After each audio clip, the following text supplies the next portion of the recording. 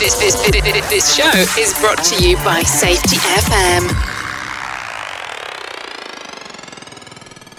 Hello, howdy, hi everybody. Sam Goodman, the Hop Nerd, coming at you with another Hop Minute. So today I wanted to talk about this. People do not come to work to die. People do things that make sense to them, given their goals, understanding of the situation, and focus of attention at the time. Work has to be understood from local perspectives, from the folks that actually do the work. When standing in the rubble post-event, post-catastrophe, post-fatality, post-injury, we have to approach it with that perspective. This person did not intend for this to happen. This person did not intend to kill themselves. But in the aftermath of an event, that person's actions, their human performance is put under a microscope, right? The things that have happened typically within a few seconds are analyzed for days and weeks to come, and it's absolutely picked apart.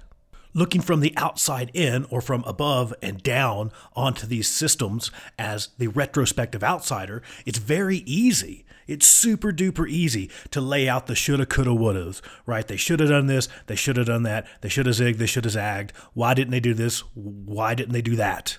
If it were me, I would have seen this. I would have done this. I would have stopped. And we just lay out, or we hand them a shopping bag full of epiphanies post-event. So circling back, here's the point. Everything made sense until it suddenly didn't. Post-event, post-accident, we have to keep that in the back of our mind. Our goal should really be to find out why it all made sense, because it did, right? Every step along the way made absolute and perfect sense until it suddenly did not. If that person knew, if that person had any idea that pulling that lever, pushing that button, taking that action would be the last action that they ever took, that it would result in the last breath that they would ever take, they wouldn't have done it, right? It's just that simple. So it all made sense, even up until a fatality. It all made sense.